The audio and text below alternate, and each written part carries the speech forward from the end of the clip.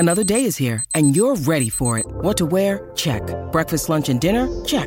Planning for what's next and how to save for it? That's where Bank of America can help. For your financial to-dos, Bank of America has experts ready to help get you closer to your goals. Get started at one of our local financial centers or 24/7 in our mobile banking app. Find a location near you at bankofamerica.com/talktous. What would you like the power to do? Mobile banking requires downloading the app and is only available for select devices. Message and data rates may apply. Bank of America N.A., member FDIC. I have a special announcement for you today. This year marks the 25th anniversary of Slate, and for only a limited time, we're offering our annual Slate Plus membership at $25 off. When you are a member, you will get ad-free podcasts, unlimited reading on the Slate site. You never hit a paywall when you're a Slate Plus member. And you also get exclusive episodes and segments from shows like the Slate Culture Gabfest, my own weekly show, The Waves, and Big Mood, Little Mood with Daniel Lavery. For the past quarter century, Slate has been covering all the major news events from elections to social issues to historic court decisions. Our culture shows have debated things like sexism in popular culture. They've named the best summer songs. They've explained the latest TikTok trends. If all this has made us a part of your listening routines, we ask that you support our work by joining Slate Plus. You can sign up for Slate Plus at slate.com/spoilerplus to keep us going for another 25 years. I want to tell you my secret now. I see dead people. Silent Green is people! No, I am the father. Rosebud. What's in the box? You maniac! You blew it up! Damn you all to hell! Hello and welcome to another Slate Spoiler Special podcast. I'm Dana Stevens, Slate's movie critic, and this week we are talking about Dune, the new, big, extra-large, extra-successful Denis Villeneuve adaptation of the 1965 novel by Frank Herbert. Joining me to talk about Dune is Sam Adams, Slate senior editor. Hey, Sam. Hello, Dana. We have some work cut out for us here because there's a lot of plot crammed into the 3 hours of this movie. It's a big, some might say ponderously long movie, but it still couldn't possibly contain everything that the novel Dune contains. I think that the novel, depending on how it's bound, is somewhere between 400 and 800 pages long, right? And it's also just the beginning of a saga. There were 5 more novels afterward. It's one of the most successful science fiction novels of all time. So there's a lot of reasons that this movie is going to maybe take some looking at from different angles. I think the one that we should maybe start with is the box office angle, because this movie was a surprising hit. I mean, I don't know that it's a surprise. It was more like a coin toss whether this extremely big, extremely expensive movie was going to do well in our pandemic times, right, on HBO Max and on the big screen at the same time. And it was a smash hit this weekend. It broke a bunch of records, right? Right. I mean, this is a movie that was delayed for a full year because of the pandemic, obviously. And the conventional wisdom has always been that day and date release, which is where the movie goes in theaters and onto streaming at the same time, would cannibalize theatrical box office. And maybe in some alternate universe, this, did even better at the box office. But this is still the biggest domestic opening of Denis Villeneuve's career, including his Blade Runner sequel. So it's doing really well, and people are willing to go back to theaters in significant numbers, it turns out. Yeah, I mean, I'm actually, this movie seemed like a recipe to be a bomb, and that's completely separate from the conversation we'll get into about the quality of the movie. Do you think that this model of day and date releases that you were talking about is something that's going to last beyond the pandemic? I mean, do you think that Dune might prove to film studios that that's something worthwhile to do? I think it's definitely going to last. I mean, we've already seen the theatrical window, which is the number of days that a movie is exclusively in theaters. The industry standard used to be at least 3 months, often 6 or longer. It has now basically been standardized to 45 across the board. Most of the major studios have struck that deal with the AMC chain, and I think it's going to kind of proliferate across the board. So 45 days is basically, I think, just going to be the future. If and when we're ever officially out of the pandemic, I think that will remain. I don't think, $165 million sci-fi blockbusters are going to continue to necessarily premiere day and date, because as much money as HBO is making off, or Warner Brothers is making off HBO Max subscriptions, I don't think it can measure up to, what they might have made at the box office with this, but it certainly proves that it's not a death sentence for movies. And I think, this is the kind of movie that, like, if you're going to go see a movie in theaters, this is the one. This has, the big IMAX image and Dolby Digital Atmos sound, the kind of things that are pretty difficult to replicate at home. And I think people still do feel like that, at least, is something that they need to experience in theaters. Whether they feel that way about, say, the new Wes Anderson movie, which also set a record, but only for like indie theaters during the pandemic, is sort of a different question.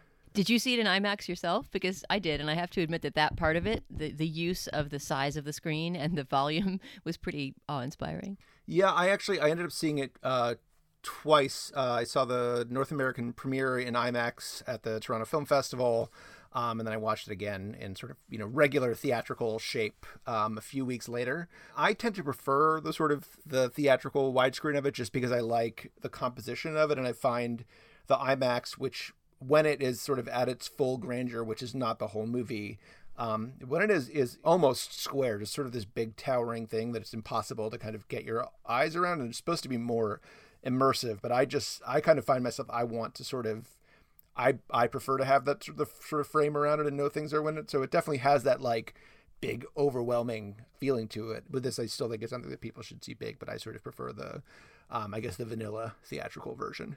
Ah, interesting. Maybe I'll see it in that just for the aspect ratio change and see how that changes the experience. Although, and here's where we get to the question of whether it was a good movie or not. I in a way, I crave the sensation of being in Dune again, but I don't crave the duration, nor does the story hold me in any way. Did you like this movie? I mean, did it live up to your expectations? I mean, I had pretty low expectations for it in some way. I expected it to be sort of, big and pretty and, well appointed and I think really super well cast. Like every actor in this is somebody I love in one way or another. It's something that I was like kind of awed by. I liked looking at it. I'm glad that it exists. I have to say, like, I was completely sort of unmoved by it in any conventional sense. Like I wasn't really wrapped up in the story or really concerned what was going to happen to Paul Atreides or the Fremen or anything like that. But I liked looking at it. That it is a big, long movie, as you said. But I did find it actually kind of went faster. Like the second time through, it has at least a sort of like even pace that sort of feels like appropriate to this grandiose subject matter.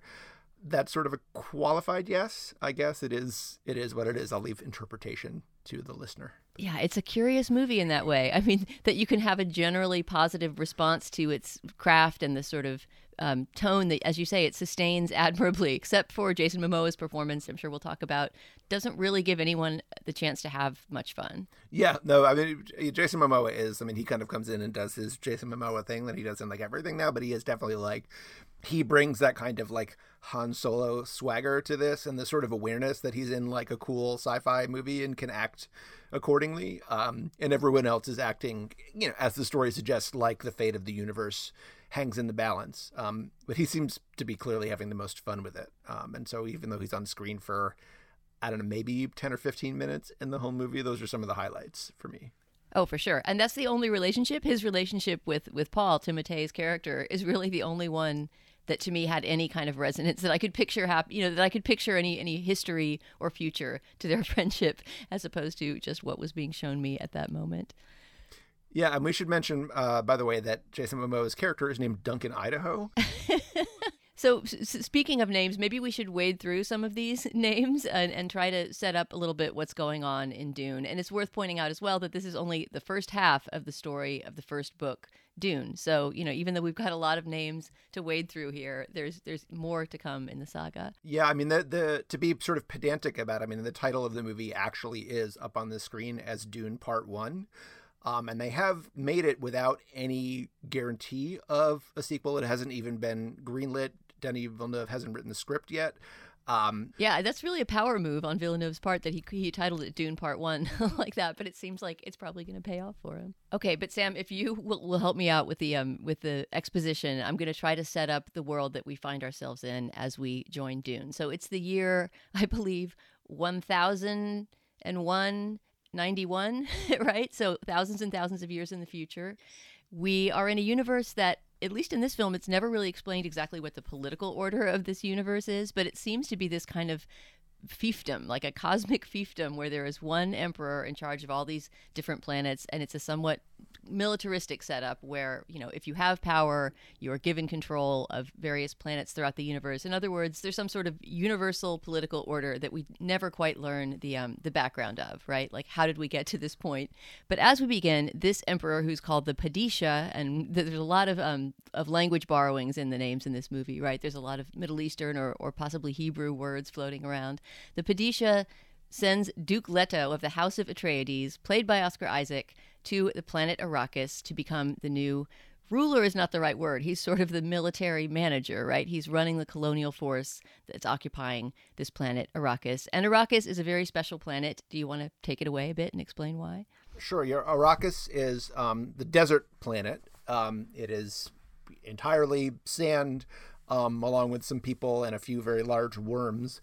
But more importantly, it is the site of this material called spice, which is sort of a mineral that's scattered throughout the sand. And the spice is what allows interstellar space travel to happen in this universe. This is all kind of backstory in the novel. It's not really in the film, but this is, the film is set, I think, something like 20,000 years in the future from where we are now. And it's after there's basically like a huge war involving computers and artificial intelligence.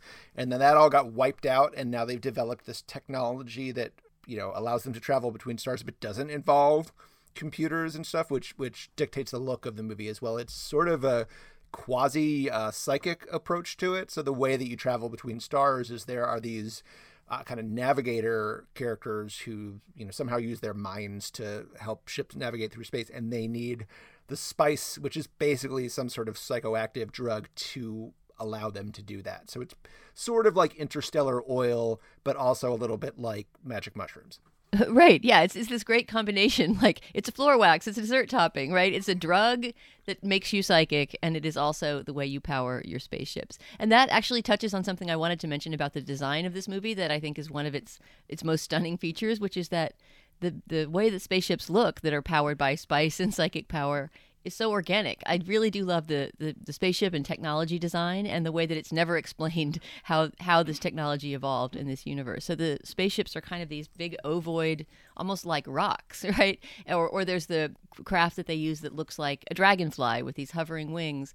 I don't know how many of these design choices are specific to this version. It seems like Villeneuve was trying to imagine the technology of this future universe in a different way than we're used to seeing in sci-fi epics. Yeah, I do think it's a really thoughtful on that level. Denis Villeneuve is back with his regular production designer, Patrice Vermette, who didn't work on the Blade Runner movie. And the look of the Blade Runners is very much kind of an extrapolation of where Earth is now. This is very much kind of down an alternate stream. A little more, I guess, like the alien ships in Arrival, if you wanted to compare it to something. So yeah, so it does have a more kind of roundish, organic quality to it. There are certain things that, you can't really get away from. But even, the way that the ships fly through space, there are these big sort of round gray tubes that just kind of hang in space that the ships come through. And you assume there's some sort of particle accelerator type thing that helps the ships kind of slingshot through. But even that is there's a lot in this movie, as much as is packed into it.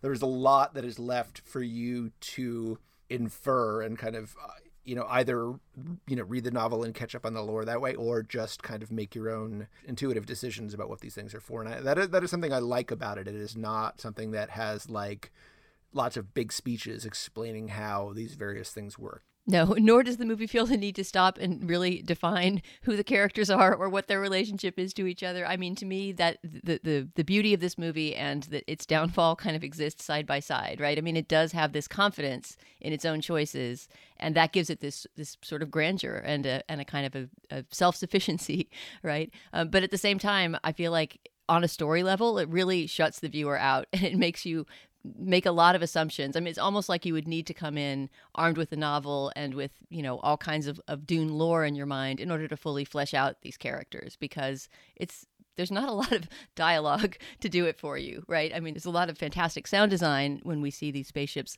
landing. There's this kind of ambient roar at all times. But to me, that often drowned out the dialogue and sort of drowned out my ability to even pay attention. It's a sort of a numbing effect. Right. I mean, this movie notoriously, the previous attempt to turn it into a film was in 1984 that David Lynch directed. And, for that release, they sort of notoriously handed out little leaflets at the door with like a glossary of terms to explain to people like what the hell was going on in this movie. So there's just a ton to fit in, and they've chosen in this case to not give you the little cheat sheet to watch along with, but also not sort of include that in the script and just go more with the sensation of it, which is actually, I mean, if there's one thing I do not like about some of Villeneuve's other movies, and I am very much a kind of blow hot and cold on him, I think it is that he can be a very cerebral, kind of bloodless filmmaker. And I think this is, this is not sort of a movie with like the pulsing blood of life rushing through its veins at every moment, but it also doesn't feel the need to sort of stop and demonstrate to you how smart it is at every moment. And that is something I was afraid that it was going to do given his history, and those fears, I guess, fortunately proved to be unfounded. Yeah, I think you're right. And that's sort of what I mean by it being confident in its own choices. So as we talk about it, I enjoy it more than I actually enjoyed it while I was watching it.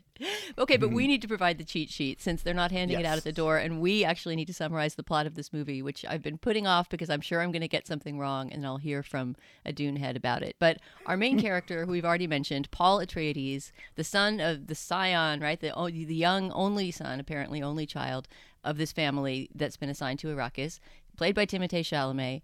As we first meet him, I believe the first scene we have any extended encounter with him anyway, he is sitting at breakfast with his mother, played by Rebecca Ferguson, is teaching him in the ways of the Bene Gesserit, which is, you want to explain what that is? That's our first piece of lingo to have to explain. I mean, it's sort of analogous, one might say, to the Force in Star Wars. Yeah, I mean, the Bene Gesserit are sort of this interstellar order of nuns. They're hopefully, because this seems like actually the richest and most interesting part of the Dune lore, they're hopefully going to be the subject of an HBO Max miniseries written by John Spates, who's one of the co-authors of this screenplay. But they are basically a sort of immensely powerful order of, not to put too fine a point on it, space nuns, who have, existed for thousands of years. They have these kind of almost quasi-magical powers that among them is this thing that Jessica is teaching Paul in this first scene called the Voice, where if you speak in a certain kind of low growly way, you can basically force people to do whatever you want them to do. They also maybe have powers of sight, or maybe just are able to quote unquote predict things by forcing people to go along with what they've predicted. But they have spent something like thousands of years basically running this big eugenics program, kind of crossing bloodlines to produce this figure, this Messiah figure, who they call the Kwisatz Haderach.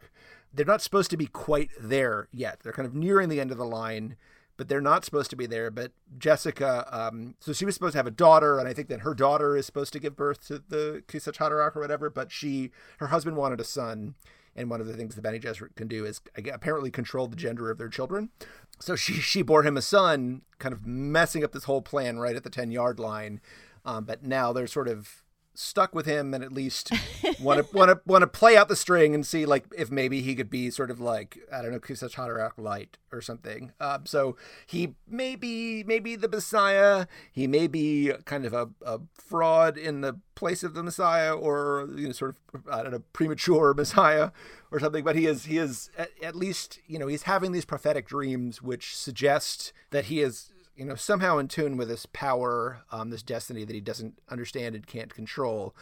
And it has something to do with this planet of Arrakis, something to do with the spice, and something also to do with the native population of Arrakis, who are called the Fremen, who are these basically sort of underground desert tribes who haven't really been seen that much of before. But it turns out the previous estimates were something like there are 50,000 of them, but it turns out there are probably several million, and they know the territory too well to be sort of spotted by people. But one of Duke Leto's plans, Oscar Isaac's plans, is to, rather than the previous sort of owners of the planet, their method was just to suppress the Fremen and take whatever they wanted from the sands. And Leto's idea is to form an alliance with them, and that's what thrusts the plot into motion, I guess. Oh, that was very well summarized. I think that all that is left story-wise is to set up the other house, the other sort of great family that is competing for control of the planet and which previously had control of the planet Arrakis, which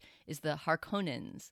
And the patriarch of this family, and essentially the bad guy of this movie, or at least the one who's managing all the bad guys, is the Baron Harkonnen, played by a completely unrecognizable Stellan Skarsgård. It took me probably an hour and a half into the movie to recognize his voice and his face behind this bizarre sort of, what is he wearing? He's in a fat suit, I guess, but he also seems to be completely covered in oil. He is just, I mean, as was the Baron figure in David Lynch's Dune, this very repulsive, obviously villainous figure who also seems to have magical powers because when he gets really angry, he levitates above his interlocutors. Yeah, he's sort of a little bit like an oily human slug. In this movie, the Harkonnens all seem to be very pale and bald and just generally grub-like. And he is literally the biggest of them and the most powerful, and seems to, either through technology or magic or some combination of the two, he could just float around, presumably because he's too fat to walk or so powerful that he doesn't need to, or something. That ability has just atrophied to him. But yeah, he sort of can, lift up into the air, does that at one crucial point in the story, which maybe we'll get to in a minute. But yes, you take one look at him and you know that this is the bad guy. Well, he's a Jabba the Hutt-like figure too. I mean, I keep making these Star Wars comparisons, and I'm sure that this movie was at great pains to try to distinguish itself visually from Star Wars, but there's a lot of similar things, right? We've got the chosen one kid who's being taught a magic art, and then we also have this repulsive, gigantic villain. I recognize a lot of these things. One thing I kind of missed in this world, and I'm sure that this is all deliberate too, is that everyone is humanoid, right? I mean, there isn't really any vision of any alien-looking creature, pretty much. Everybody's got powers, but they're still a roughly humanoid shape, which especially after Arrival, which had such great creature design and such an unusual way of imagining aliens, was a little bit disappointing. Other than the sandworms, of course. But yeah, but all the sort of, bipedal life forms in this are basically human. Yeah. Let's talk about the sandworms real quick, because that is something, I mean, even if you are not a huge Dune head, when you go to see any version of Dune, you're going to be looking forward to the sandworms. And this movie really, really teases you before you get to see them, right? These gigantic life forms that live inside the spice sand and are trying to guard it from people who want to mine it. What did you think of the slow reveal of the sandworms? And then what did you think of them once they finally, appeared above the sand? I mean, that's one of the places where this is very clearly like a part one of two, and it is either very nervy or very arrogant of Denis Villeneuve to be setting up things that clearly feel like they need to pay off in a different movie. Like, you show these giant sandworms running around the desert. You show these little kind of, almost like ice axe things that people can use to, hitch onto the outside of the worm and use it for travel. Clearly, it feels like these things have been introduced. This is like, Chekhov's worm ice axe needs to be used in the third act. And then you get like one shot of some rando riding the worm at the end, whereas clearly Paul Atreides has to do this at some point. Like, that's just the laws of movies indicate that has to happen at some point, but that's off in the part two that hasn't been written yet. But I mean, they are, they do sort of satisfyingly create this real feeling of these things just being enormous. They are, basically sand colored. They have these huge maws, which are sort of like, I don't know, I guess a cross between like a whale's mouth and a sphincter or something like that. But they, at one point, one of them swallows this enormous spice harvesting, kind of like a thrasher, but for spice, just swallows this thing whole, and it barely even it's just this little dot going down its throat. So it does, I mean, the movie does successfully, maybe especially in theaters where you also have the sound, this big whomping sound working along with it. I think it does really give you that sense of scale, and also of, in a more abstract level, just this huge thing operating on this planet that Paul and none of the other Atreides or Harkonnens or anybody else from the Empire has any idea of understanding what's going on there. Sam, I'm going to stop you for just a moment for a word from our sponsor this week. When you need mealtime inspiration, it's worth shopping Kroger, where you'll find over 30,000 mouth-watering choices that excite your inner foodie. And no matter what tasty choice you make, you'll enjoy our everyday low prices, plus extra ways to save, like digital coupons worth over $600 each week. You can also save up to $1 off per gallon at the pump with fuel points. More savings and more inspiring flavors make shopping Kroger worth it every time. Kroger, fresh for everyone. Fuel restrictions apply. Your brain needs support, and new Ollie Brainy Chews are a delightful way to take care of your cognitive health. Made with scientifically backed ingredients like Thai ginger, L-theanine, and caffeine, Brainy Chews support healthy brain function and help you find your focus, stay chill, or get energized. Be kind to your mind and get these nootropic chews at ollie.com. That's OLLY.com. These statements have not been evaluated by the Food and Drug Administration. This product is not intended to diagnose, treat, cure, or prevent any disease. Hey, it's Kaylee Cuoco for Priceline. Ready to go to your happy place for a happy price? Well, why didn't you say so? Just download the Priceline app right now and save up to 60% on hotels. So whether it's Cousin Kevin's Kazoo Concert in Kansas City, go Kevin, or Becky's Bachelorette Bash in Bermuda, you never have to miss a trip ever again. So download the Priceline app today. Your savings are waiting. Go to your happy place for a happy price. Go to your happy price, Priceline. With Lucky Land Slots, you can get lucky just about anywhere. Dearly beloved, we are gathered here today to... Has anyone seen the bride and groom? Sorry, we're here. We were getting lucky in the limo and we lost track of time.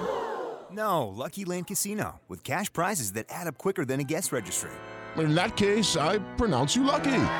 Play for free at LuckyLandSlots.com. Daily bonuses are waiting. No purchase necessary. Void where prohibited by law. 18+. Terms and conditions apply. See website for details. All right, back to Dune. So it takes a while for the action to get going in this movie. As we were saying, it has a very stately pace. But when it does, there's actually quite a bit of action in the middle. Do you want to get into the traitor within the house of Atreides who sets off all the trouble? Do I? Sure. Yes, I do. So we have this setup here where the Atreides family has taken over, or Atreides house, I should say, Game of Thrones style. House Atreides has taken over the planet of Arrakis. They've been sort of assigned it by the Galactic Emperor, who does not show his face in this particular movie. But the Harkonnens, who have been harvesting spice on Arrakis for decades, are unsurprisingly not very happy about having their big cash cow taken away from them. And in fact, it's none too subtly hinted in this movie that the Emperor is actually not giving Arrakis to House Atreides as a gift, but in fact, it's sort of a poison pill. He feels like they're becoming too big and too powerful, so he's given this thing which is naturally going to put them at war with another house. And in fact, it does. The Harkonnens make a plan to take back the planet. They actually go and get several legions of the Emperor's troops to help them with that. House Atreides is betrayed from the inside by the House Doctor, whose wife has been captured by the Harkonnens and tortured, and stupidly believes that they're going to be true to their word and let her go if all he does is betray them. But yeah, he takes down the shield, jams their comms. Harkonnens come in and blow stuff up. Paul and his mother escape along with some of the troops. Duke Leto is captured by the Baron. The doctor who betrayed them feels badly enough about that to outfit him with basically sort of like a poison gas tooth in the back of his mouth that he can crush and expel the gas, and it will kill everybody in the room, including himself. So he does that eventually, but the Baron, because he can float up in the air, somehow manages to escape. So he kills everybody, all the sort of main ruling powers of the Harkonnens, except for the Baron himself. And meanwhile, Paul and Jessica escape into the desert and eventually hook up with the Fremen, who we have seen in the visions, in Paul's visions before that. To judge from the marketing of this movie, you would think that Zendaya is kind of the second lead right after Timothée. But in fact, apart from these visions that he's having of an eventual meeting with her, she doesn't show up until, I don't know, maybe the last 20 minutes of the movie or something like that, and has very little to do. So that's another place where you feel like, for her sake, if no one else's, they really need to make part two. Yeah, you really would think that it's a romance, a desert romance between Timothée and Zendaya. But when you actually see them together, it's not. I don't think that they exist on the screen in real space, as opposed to one of his visions of the future until the last few moments of this entire movie. So yeah, the second half of the movie, after all of the palace intrigue that you described involving, Oscar Isaac's character sacrificing himself and the betrayal within the house, really takes place on the planet Arrakis. And the question becomes, how are Paul and Jessica going to find a way to work with the Fremen, the native inhabitants of the planet Arrakis? So the Fremen finally emerge from the status of being, people that are seen only in dream images and start to become real characters. And one of the first representatives of the Fremen we meet, who I think is one of the most underused actors in this movie, is Javier Bardem, who appears as what we gather is some sort of charismatic tribal leader among the Fremen, who meets briefly with Paul and Jessica. Do you have anything to say about his brief cameo? I mean, just that it's very brief. I mean, I like that this movie casts actors with so much presence in these very small roles. Stephen McKinley Henderson is another one who plays the sort of intergalactic navigator Tufir Hawat. I mean, and it's worth having him in this movie just for. There's a scene of him going out in the desert with a little parasol to shield his fair skin, and fair enough. That's plenty for me, but it does leave you feel like a lot of these people are not being used, certainly to the extent of their abilities. And Javier Bardem is someone that I feel like if you plant him in the first scene, you have to, in the first half of the movie, you need to bring him back later. And he does come back for the ending scenes, but it doesn't feel like the only thing he has to do is just sort of look authoritative and weighty, but there's really nothing to his character beyond that. The speed with which Javier Bardem's character is brought on and off screen kind of brings me to a bigger question about this movie that I want to ask you if you experienced this as well. But I mean, I don't really have a protagonist or a character to cling to in this movie. As you said, it's very well cast. I wouldn't have cast any of these roles any differently. And yet I just had no emotional engagement with any of these characters, even the ones that had a lot of screen time. And I'm wondering if you also felt this kind of disconnect from the movie. I felt admiration and even awe as I was watching this sometimes, particularly given the IMAX screen, but I almost never felt emotional engagement with any part of any story. Right. I mean, I think the best possible spin on that, and I have colleagues who I think endorse this maybe more than I do, but I think it's not wrong, is that this is sort of a white savior story that is designed to undermine white savior narrative. So he is set up to lead the Fremen, who are sort of, ethnically mixed in this version. They're more clearly kind of coded as, Bedouin Arabs in the novel. In this, you have Javier Bardem and Zendaya and, several other people. So it's that identity is kind of not as clear, but they're clearly people of color. And here's clearly a white man who is, in a position to lead them and help them take back, quote unquote, their freedom. But then the story goes on to very much kind of undermine whether or not that's a good thing and whether or not he is actually just going to be starting this like enormous intergalactic war rather than actually bringing peace. So I think the kind of remoteness of Timothée Chalamet's character and the fact that you feel him being pushed towards this destiny, which he is maybe very wisely resisting, is part of what's going on in the story. But as you say, I mean, it kind of leaves you, especially because I feel like we're going to sort of attach to Zendaya in part two if we ever get there. Like she's going to be more of the, protagonist that the audience is meant to identify with. But until we get there, we're left with this character who is very much kind of holding us at a remove. And it does make it hard to kind of feel the story, I guess. But you wouldn't put that down to any of the performances? Because I know there's also, I've seen on social media, a strain of thinking that Timothée Chalamet is just miscast in this role and is sort of not up to the challenge and feels like somebody who's been transplanted from, the Lady Bird universe onto the planet Arrakis. I didn't feel that myself. I mean, he's not an action hero, and that's, I think, what is interesting and different about him. I'm really glad that he didn't, bulk up for this role and turn into some sort of hero. And there's also, I think this is maybe more important in the novel, but I think maybe it'll emerge in part two. I feel like there's also some gender play going on with his character in the sense that he is being inducted into this, Bene Gesserit group that is entirely female, right? That's a sort of a secretly matriarchal force in this society that otherwise looks pretty patriarchal, and that he's, a little bit on the cusp there. Basically, his mom is teaching him in the arts of, these psychic space nuns, which puts him in a little bit of a different place than, for example, Luke in Star Wars. Right. I mean, we see him early on training with a fairly bulked up Josh Brolin, who is kind of the sort of the master at arms for House Atreides. And they are they have a pretty good sort of hand-to-hand knife fight. One of the nice things about the way this universe is conceived of technology is there aren't a lot of sort of like pew-pew laser guns in it. A lot of the fighting is basically hand-to-hand with large knives and stabbing weapons, and that is just always like more satisfying and visceral to watch on screen. So Paul has that kind of combat training, but then he is also doing this sort of psychic combat, the stuff that he's learning from his mom, learning to use the voice, having his visions, which makes him sort of also kind of a dreamer in a way that, I mean, is that word probably applies to like 98% of Timothée characters up to this point.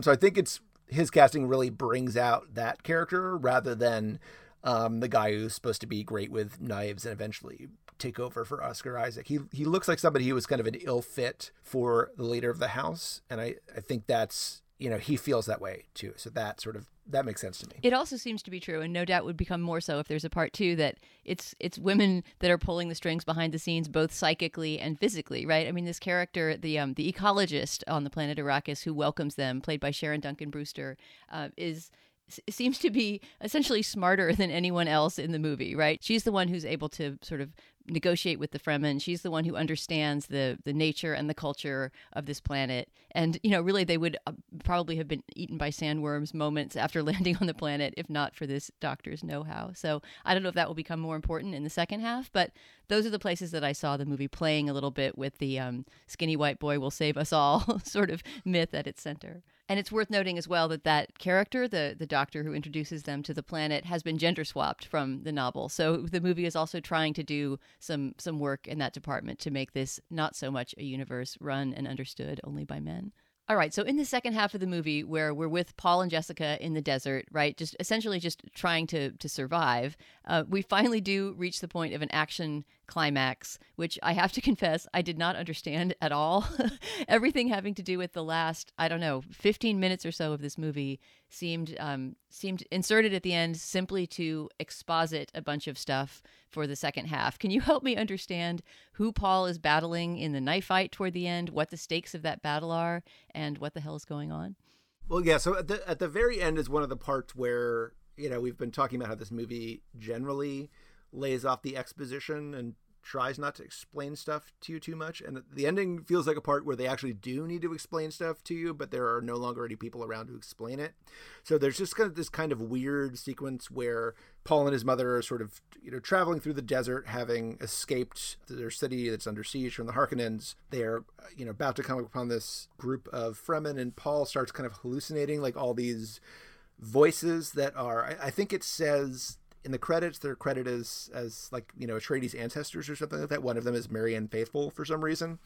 But they just kind of start talking about, and it's like they're referring back to a prophecy that the movie hasn't actually given us yet, but it's sort of a Jon Snow thing in Game of Thrones, where it's like Paul has to die in order to become the Kwisatz Haderach, but then it's like, but actually to die, you need to kill somebody.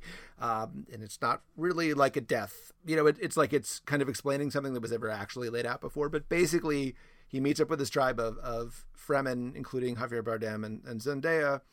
One of them dislikes him and challenges him to a duel. They fight. Paul, who's never taken a life before, kills him. And this is somehow both kind of his in with the tribe and the first step on his sort of ascension to this bloodier destiny. And that's kind of where the movie just leaves us. Like, he kills a guy, somebody rides by on a worm, and scene. Come back next week. But I guess I don't understand why the act of battling a Fremen to the death would make him, would join him up with the Fremen as he seems to be at the end. I mean, isn't he alienating them? Perhaps I don't understand the meaning of this ritual duel, but are the Fremen saying, we want to sacrifice one of our members in order to, test the will of this potential leader? No, I mean, it's really just kind of the one person who takes a dislike to him. This is not kind of your standard initiation ritual, but if somebody challenges you to a duel, you can't refuse. So Paul is kind of stuck doing this thing. Zendaya and Javier Bardem are looking on like, oh, too bad this guy we just met is about to get killed by one of us. But he manages to prevail.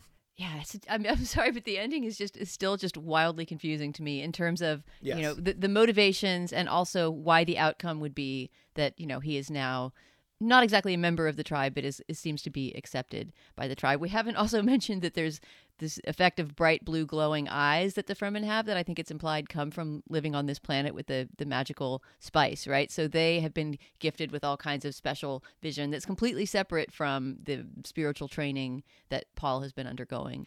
I'm just realizing, too, that we didn't discuss my very favorite part of this movie, which is pretty small and closer to the beginning, which is that one of the oldest and most, I guess, authoritative of the psychic space nuns, the Bene Gesserit, is played by Charlotte Rampling, who is his aunt, right? Isn't she supposed to be Timothee's aunt? And who gives him that torture test earlier on in the movie. Yes, this is the big test of his worthiness for the Bene Gesserit. They have this little pain box that she sticks his hand in, to see if he's worthy, and basically if he can withstand the pain, he gets to kind of, move to the next square on the board, and if not, she's going to jab him with a little poison needle and kill him.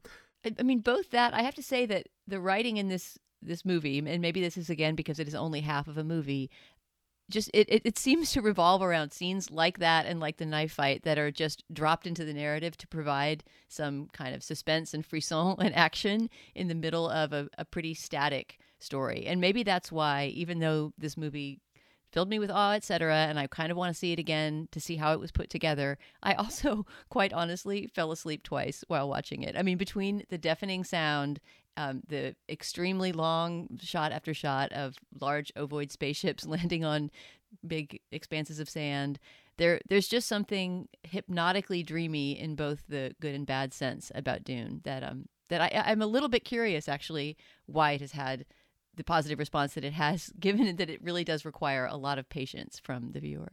Yeah, I mean, that's a good question, and I think, certainly not every release in the last couple of months has done that well. So you probably can't say that people are just itching to get back to movie theaters regardless, but I think they did successfully communicate the idea that this is something that if you're going to see it, you should see it that way. And Denis Villeneuve took a ton of crap on the internet for saying back in August that he thought it was kind of ridiculous to watch it on the small screen, and that would be like driving a speedboat in a bathtub. It seems like that message resonated with enough people that they got the sense that if they were going to see it at all, they should see it big. And I would stop short of saying that you have to see it in a theater or anywhere else.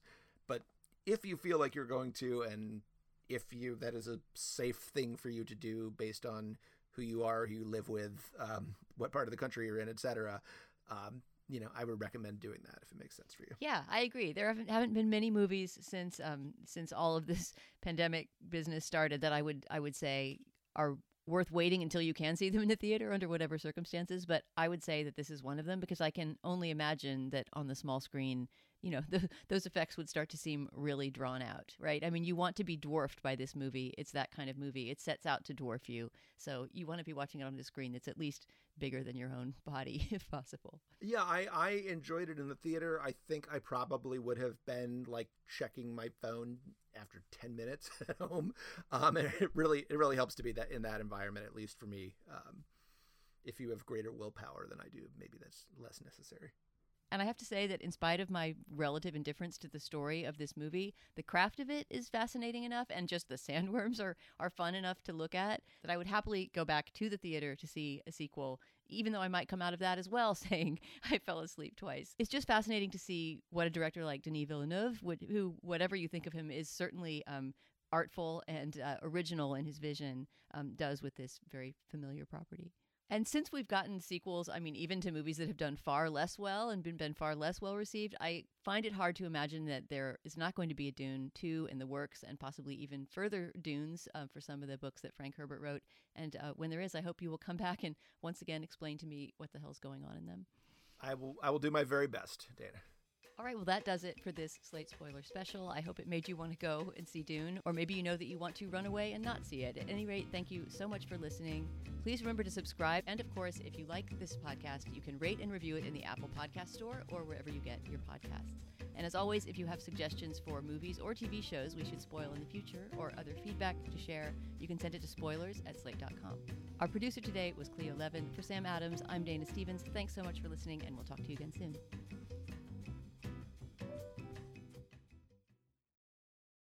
Judy was boring. Hello. Then Judy discovered ChumbaCasino.com. It's my little escape. Now Judy's the life of the party. Oh, baby, mama's bringing home the bacon. Whoa, take it easy, Judy. The Chumba life is for everybody. So go to ChumbaCasino.com and play over 100 casino-style games. Join today and play for free for your chance to redeem some serious prizes. ChumbaCasino.com. No purchase necessary. Void where prohibited by law. 18 plus terms and conditions apply. See website for details.